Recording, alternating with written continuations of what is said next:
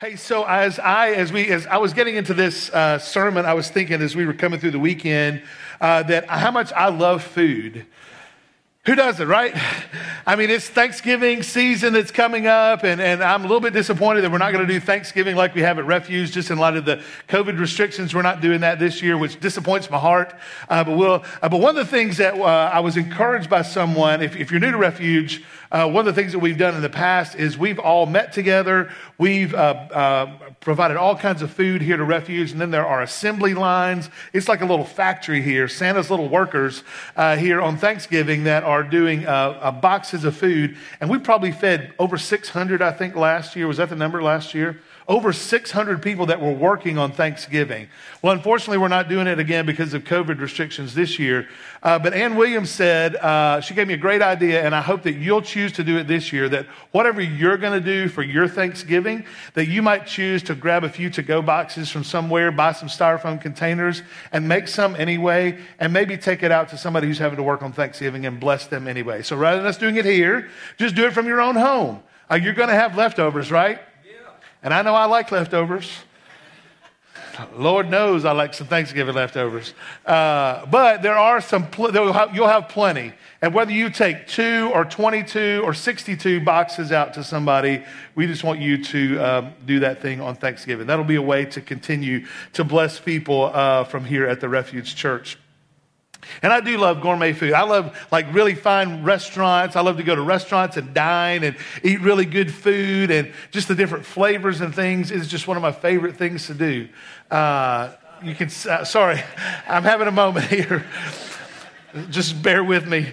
But I also like a good cheeseburger. You know what I'm saying? I mean, I like fine food, but I love a good cheeseburger.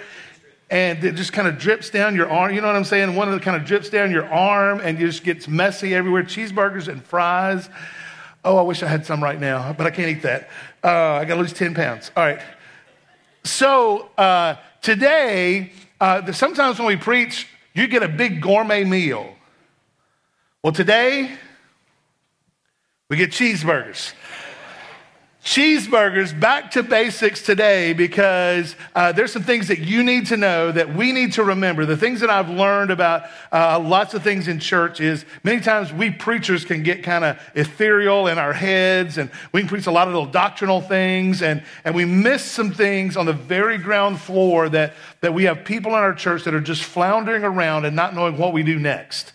What's my next step? Well, what should I be doing as a church member? What's my just kind of ground floor things that I need to do? This is the cheeseburgers of what it means to be someone who follows Jesus. Because, I mean, we live in some strange days today, right?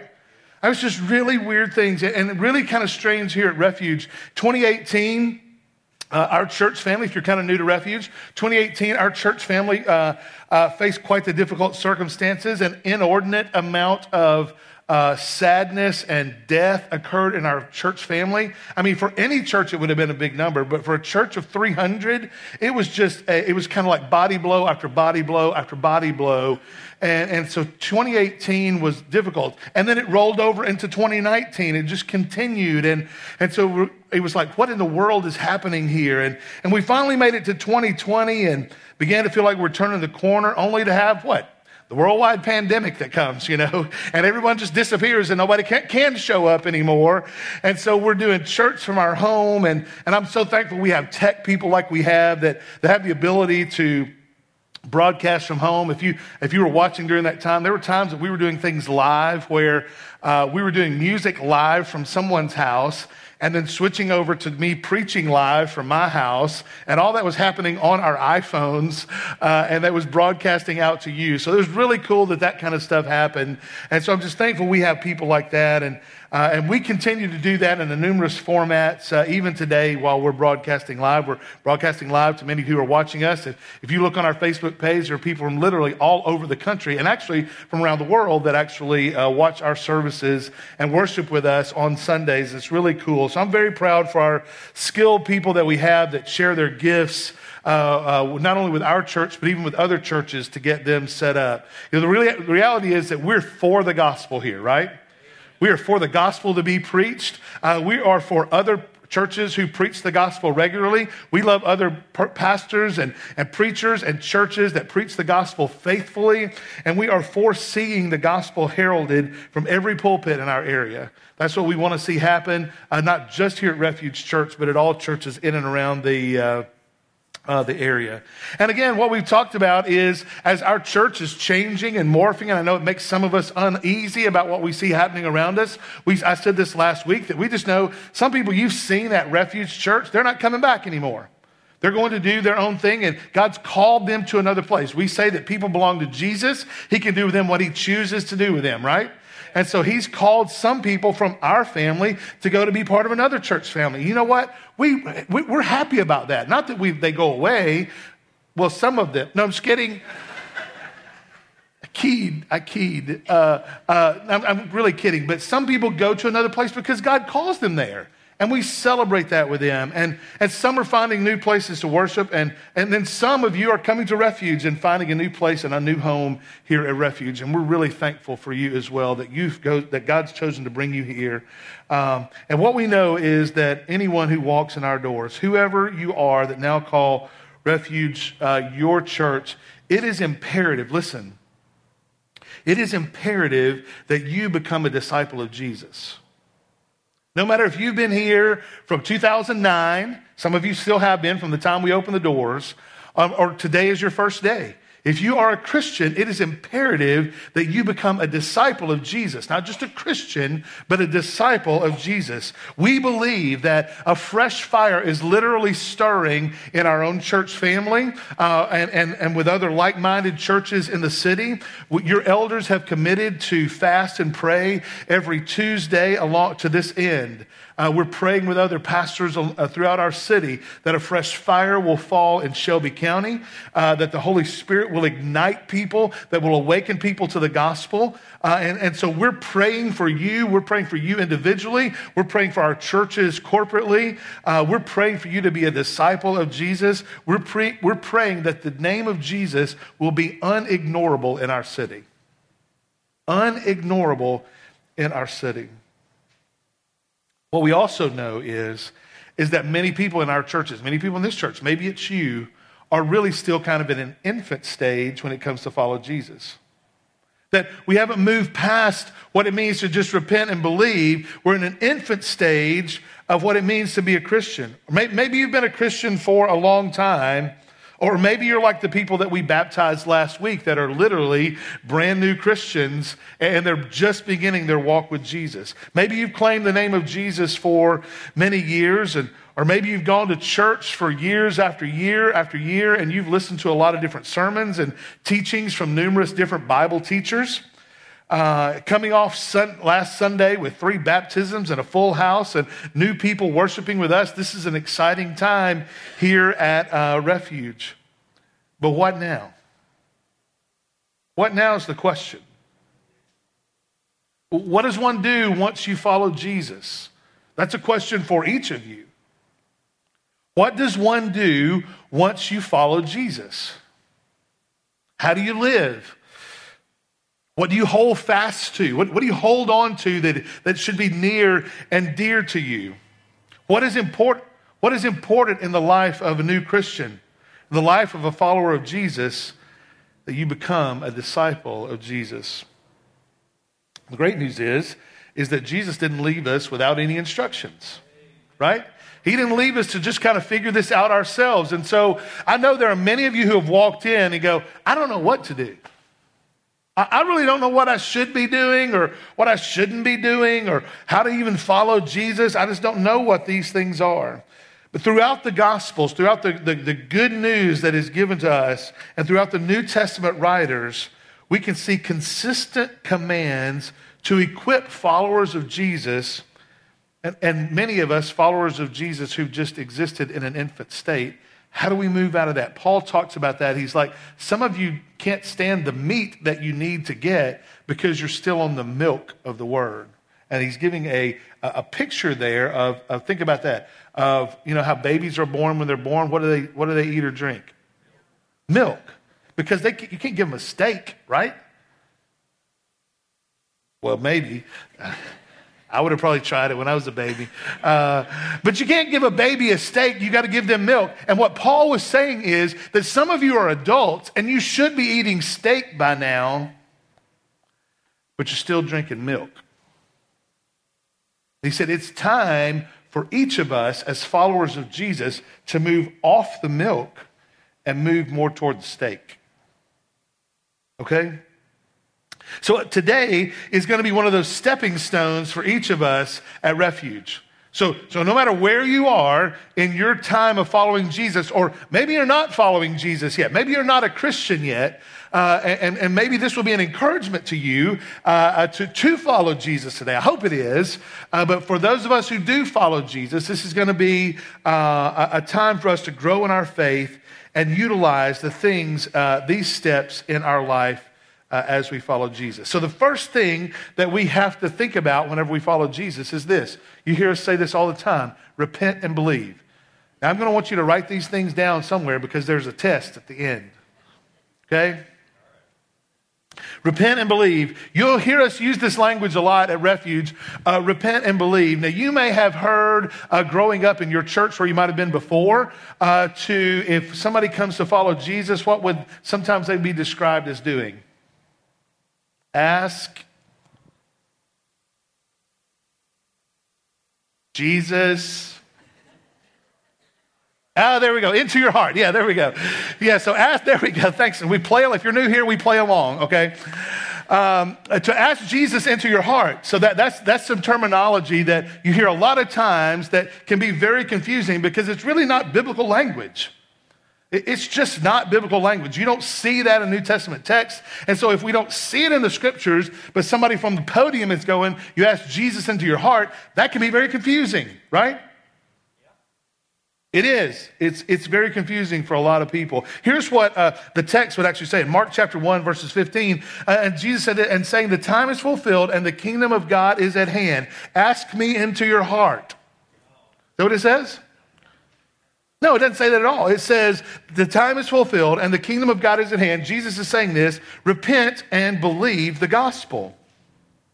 So when you read the Bible, when you read the first 4 books of the New Testament, Matthew, Mark, Luke, and John, these are called the Gospels. These are called, so this is the story, 4 different people writing about the account of Jesus being on the earth. And so this is not the gospel, this is the Gospels that's full of the gospel. Tracking with me? Yeah, okay. So when you read the Gospels, how many times do you think that the word repent is found? Let's do a poll. How many times is the word repent found in the Gospels? Who thinks it's 58? Raise your hand. Okay, I see a few 58s. Don't forget your number. Who thinks it's 89? Raise your hand. I see a few 89s. Who thinks it's 106? Raise your hand. A few more hands for that one. Or who thinks it's 199? Raise your hands. I see a few 199s. Okay, so I need a drum roll. I need everybody to do a drum roll. Winner is 106. Yeah, all right. There you go. 106 times the scripture says, repent. It doesn't say ask Jesus into your heart. It says repent. So repentance must be pretty important, right? If it's given 106 times in the gospel. But what does it really mean to repent? The Greek word for this is metanoia. Say that with me. Metanoia. One more time. Metanoia. What it means is to change one's mind or purpose. That's what this means. To change one's mind or purpose. Repentance isn't just asking for forgiveness, okay? I need you to listen because this is important.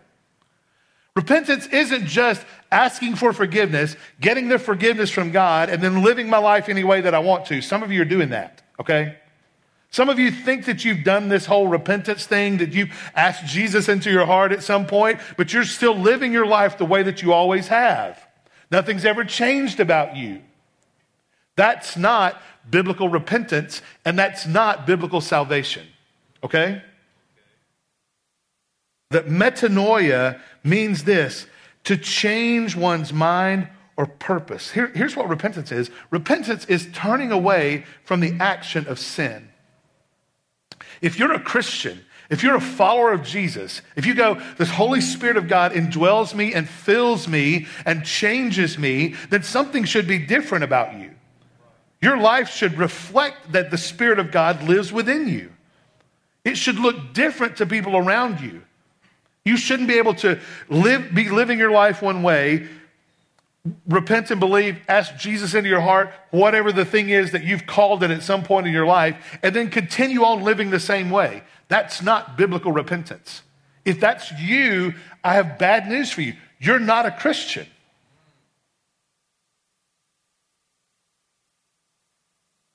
Christianity changes. Jesus changes us. He makes us different. He makes us different. Life should be different. Sin should bother us. Sin should grieve us whenever we're followers of Jesus. It's actively choosing to say, no, no, no, no, no, no way, Jose, to any sin. Confessing sin and then leaving it behind. That's what it looks like to be a Christian. In Luke chapter 7, there's a story of a woman who understood the real meaning of repentance. She regretted her lifestyle choices. She regretted how she had lived. She regretted what her life had been behind, but she knew who Jesus was and the power of his love. Look what it says in Luke chapter 7, verse 37. And behold, a woman of the city who was a sinner, when she learned that he was reclining at the table, talking about Jesus, in the Pharisee's house, brought an alabaster flask of ointment, and standing behind him at his feet, weeping, she began to wet his feet with tears and wiped them with the hair of her head and kissed his feet and anointed them with the ointment. And so this woman was sorrowful over the life that she had lived. And I think as you read this, that we can assume that she was a lady of the evening. She was probably a prostitute. And so she was someone who had regretted the life that she had lived and the sins that she had committed. And so she came directly to Jesus. As soon as she heard about him, she didn't care about what anybody else thought about her, about what anybody else thought about what she was about to do, or even if she might have been shunned in public, because she would have been. And if you read the text, it'll actually tell you that people were mocking her and tell, what is she doing here? Why is she doing this very thing? But she came because she didn't care what anybody else thought. And she wept tears of repentance and poured out all she had, literally. It was an alabaster jar of perfume. And she took that alabaster jar of perfume and washed Jesus' feet. The jar probably would have cost her a year's worth of her wages. She recognized her enormous sin debt and that Jesus was the only one who could cancel it. That he was the only hope that she had. That he was the only one that could give her any hope in the life that she had lived. The destruction that she had caused in her own life, she recognized that Jesus was the only hope. She poured herself out in loving gratitude over the one who would forgive her. And Jesus didn't push her away. He didn't shove her away or say, don't do that here, or move away from me, woman. He told her, and he did it so that the other people around could hear her. He said, woman, your sins are forgiven. Your sins are forgiven. See, some of you need that kind of Savior. Some of you need to hear your sins are forgiven. This woman who, in the presence of Jesus and his love, in spite of her sin, received Jesus' forgiveness. Today, you can receive Jesus' forgiveness. Each of you. Some of you I know probably walk in here going, preacher, you don't know what I've done. You're right, I don't. But Jesus does. And the scripture tells us this whole book, the Bible, is about a God who loves you. People like you and me. He loves us so much that he was willing to lay his life down to cover your sin debt. All that sin that you commit, Jesus said, I'm going to take the punishment for it on the cross. That's the whole scandal of the gospel, is that Jesus takes our punishment and he gives us eternal life in exchange. And that can be for you today. It doesn't matter what your past is. It doesn't matter what you did last night. It doesn't matter the thoughts that you thought on the way here today. Jesus says there's forgiveness for you. And it comes through repentance and belief. Repenting and believing the gospel. Which means to turn away from, go, I don't want to sin like this anymore. I need to know God and I need to receive his love. And I want to believe that Jesus lived the life that I can't live and died on a cross to cover my sin debt, shed his blood to pay this penalty for my sins, was buried, and 3 days later, God raised him from the dead. And now he is ever interceding at the right hand of the Father for those of us who are in Christ Jesus, and he'll do that for you too. Salvation is for you. Yes, you. Today. Acts 3:19 says this, repent and turn to God so that your sins may be wiped out.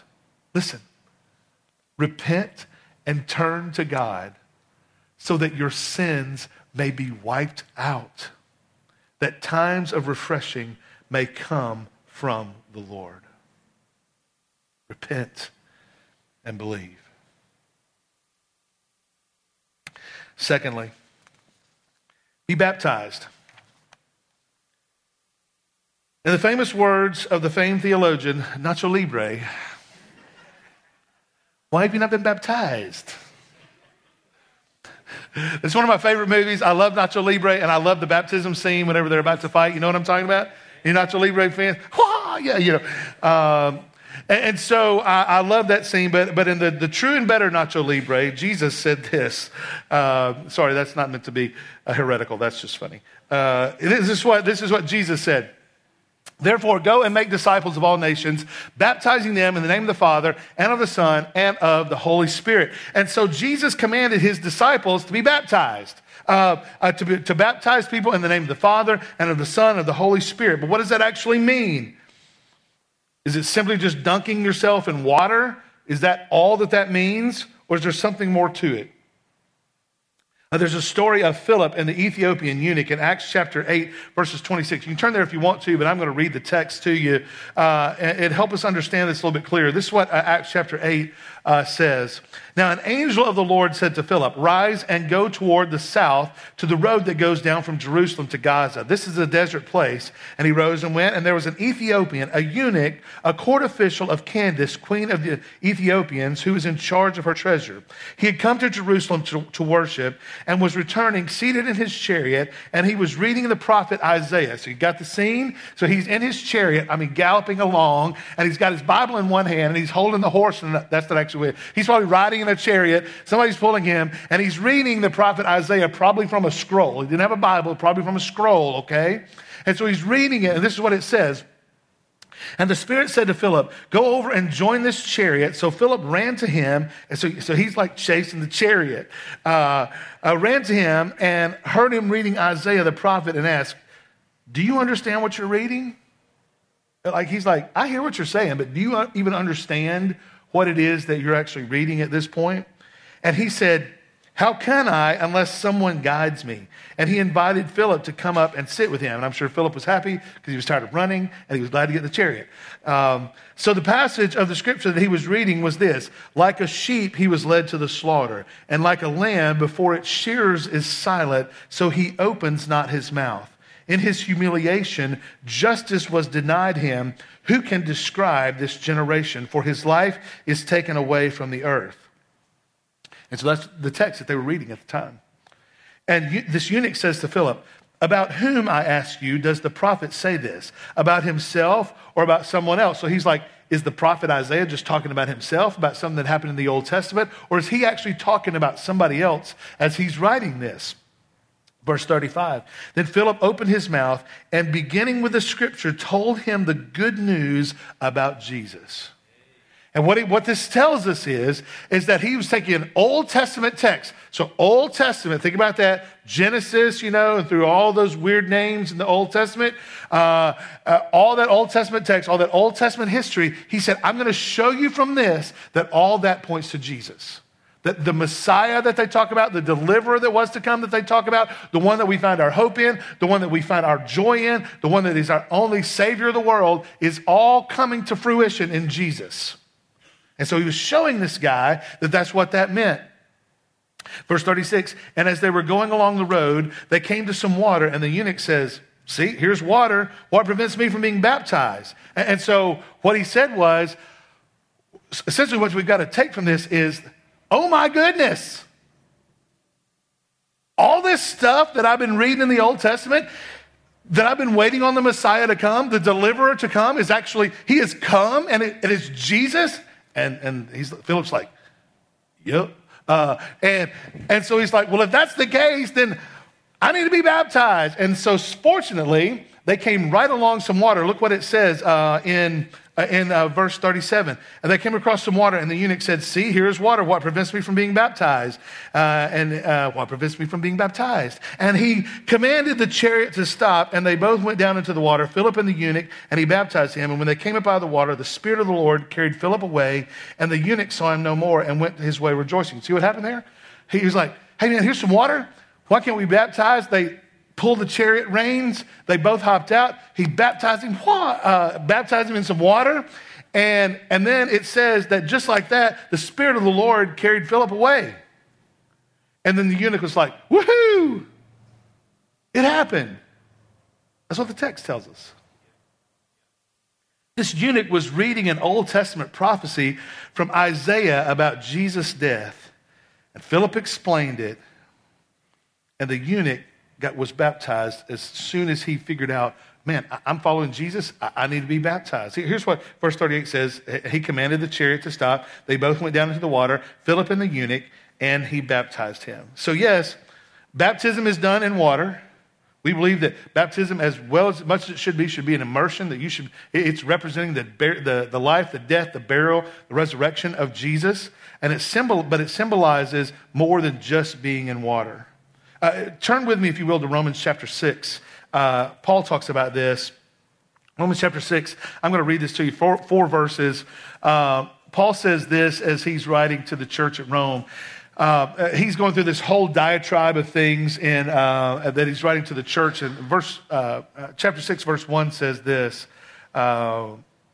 He just talked about justification coming through Jesus in chapter 5. And he says, so what then? What shall we say? Are we to continue in sin that grace may abound? And so he said, Paul was just talking about that grace covers all our sin. Remember what we say here at Refuge? What do we say? Where sin abounds, what?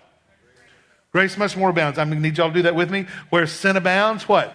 Grace much more abounds. One more time, because half of you aren't participating. Where sin abounds, what? Grace much more abounds. So what that says is it doesn't matter how big your sin is, grace is deeper still, okay? That there's more grace than you have sin, which is crazy. Crazy, scandalous, that God would love us enough that even when we sin, there's more grace for us that is found in Christ Jesus. So Paul's talking about that. He's like, so if grace is so big, so we just keep sinning, so there's more grace? And he was like, no, by no means. How can we who have died to sin still live in it? And then verse 3 says, do you not know that all of us who have been baptized into Christ Jesus were baptized into his death? We were buried, therefore, with him into baptism into death, in order that just as Christ was raised from the dead, by the glory of the Father, we too might walk in newness of life. And so baptism is one of those things that does that very thing. It shows that, hey, I'm dying to my old self, and as I come up out of the water, it's like I'm being raised as a new person. Baptism doesn't save you. If you came from a church background that says water saves you, water don't save nobody. Jesus saves. Amen? Yeah, Jesus saves people. Water doesn't save anybody. But water baptism is a picture of what Jesus has done. So being baptized is a public declaration that we identify with Jesus as our Lord.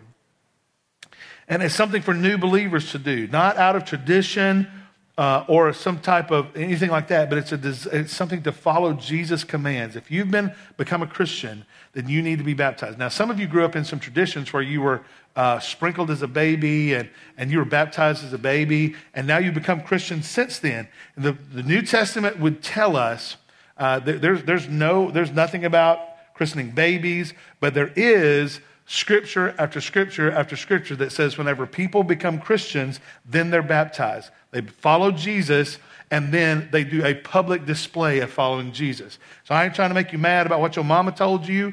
I'm just trying to tell you what the scriptures say, okay? Amen? Oh, me? All right. Let's keep going.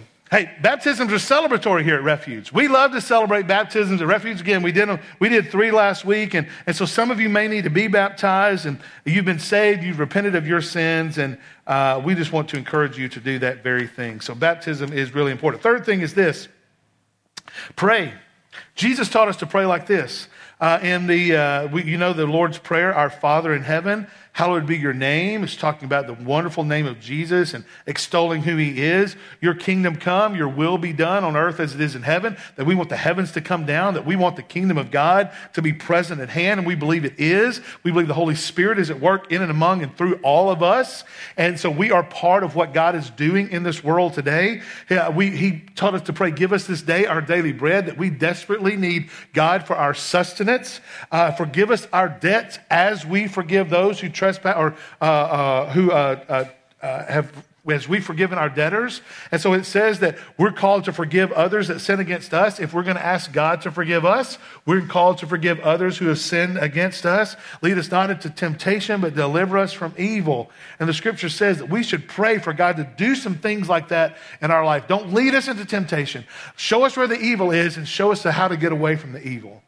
Scripture tells us that that's how we're called to pray. So what is it that we call, what do we call this prayer? Oh, no, that's the Lord's chicken. And they're closed today. You can't have any of that today. Yeah, it's not the Lord's chicken, it's the Lord's prayer. So the Lord's prayer is what that's called, not the Lord's chicken. Don't confuse them. The Lord's Prayer, but what does one do with the Lord's Prayer? How are we to pray? How much prayer is enough? Do you keep your eyes open when you pray, or do you close your eyes when you pray? Does it really matter? It doesn't. Just FYI, it doesn't matter. If you want to pray your eyes closed, close your eyes. If you want to pray with your eyes open, keep your eyes open. Pray. Okay? Lord doesn't tell you to do those kind of things. Why does everybody bow their heads? I don't know. But you can if you want to, but you don't have to. Let me say this. Prayer is simply this: you are communing with God. You're having a conversation with God. And so when you pray, you can pray to God the Father, you can pray to God the Son, Jesus, or you can pray to the Holy Spirit. You can ask the Holy Spirit to do some things. And remember, God is a triune God, right? If you're new here to Refuge, we're Trinitarians. And so we believe that there's one God in 3 persons: God the Father, God the Son, God the Holy Spirit. And God the Father is neither God the Son nor God the Spirit. And God the Son is neither God the Father nor God the Spirit. And God the Spirit is neither God the Father nor God the Son. Got it? Tracking with me? Say that to your neighbor. What that means is that we believe in one God in 3 persons, okay? So God the Father is one, God the Son is another, God the Spirit is another. There's one God exists all through eternity in 3 persons. We're not modalists. God doesn't move sometimes he's God the Father, and sometimes he's God the Spirit, sometimes he's God the Son. That's modalism, that's a heresy. We believe in a Trinitarian God who loves us and cares for us. So in this prayer, Jesus, the Son, is talking to the Father. And so he demonstrated that even though he is part of the Trinity, he needed to commune with God. He needed to pray to God, and he needed to spend some time talking to God the Father. And so why is prayer important? Our faith is a relationship with God. And we must talk with God and hear from him. Sometimes we just need to stick a sock in it. You know what that means? Let's practice. Take your right hand, everybody, and put it over your mouth.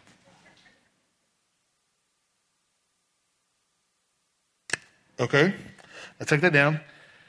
Now, just in case that didn't take your left hand and put it over your mouth. See, it works both ways.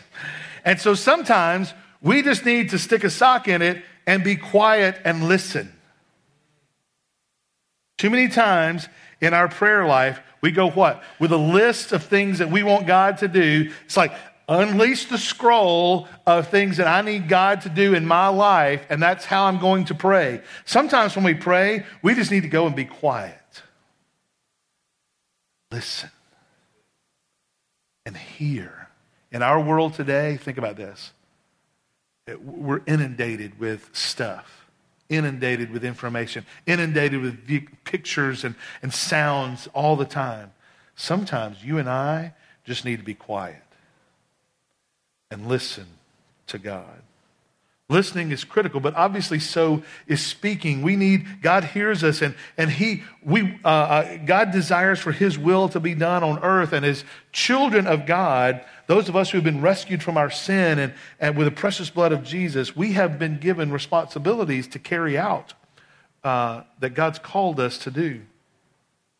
And if we don't talk with the one who gives us the instructions, how will we know what to do? How will we know what it looks like to be faithful to the one that calls us? You may ask, how do I begin to pray? Some of you may go, man, I don't talk to God because I don't know how to do it. Just do this. Simply talk to God. Just simply talk to him. Talk to him about your day. Talk to him about your needs. Pray for other people. Confess your sins. Ask him to help you resist the temptation that comes your way literally every day. See, the Lord's Prayer is not a prayer to be mimicked. Not a prayer to be recited over and over. Who of you play sports in here? Raise your hand. So I'm sure that at some point at the beginning of some game, you said the Lord's Prayer with your team, right?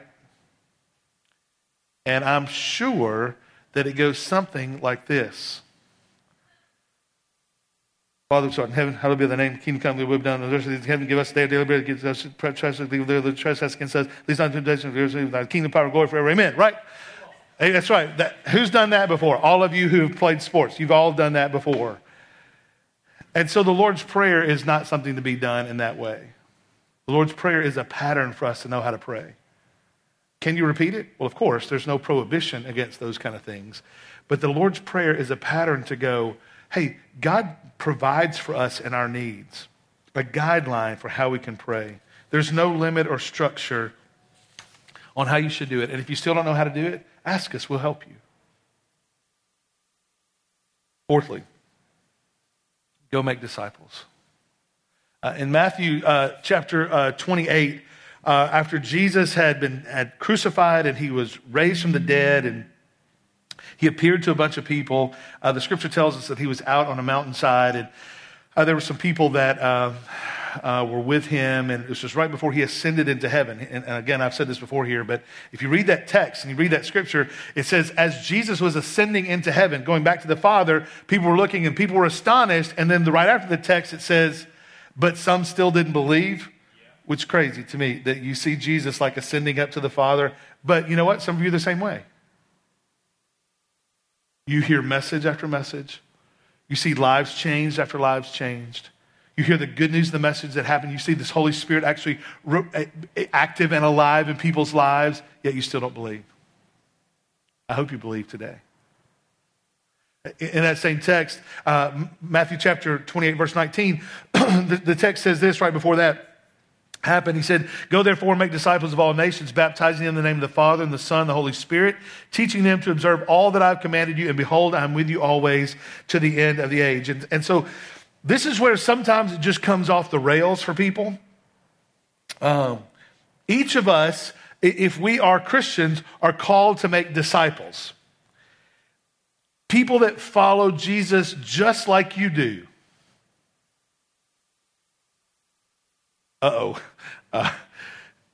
That could be troublesome for some of us.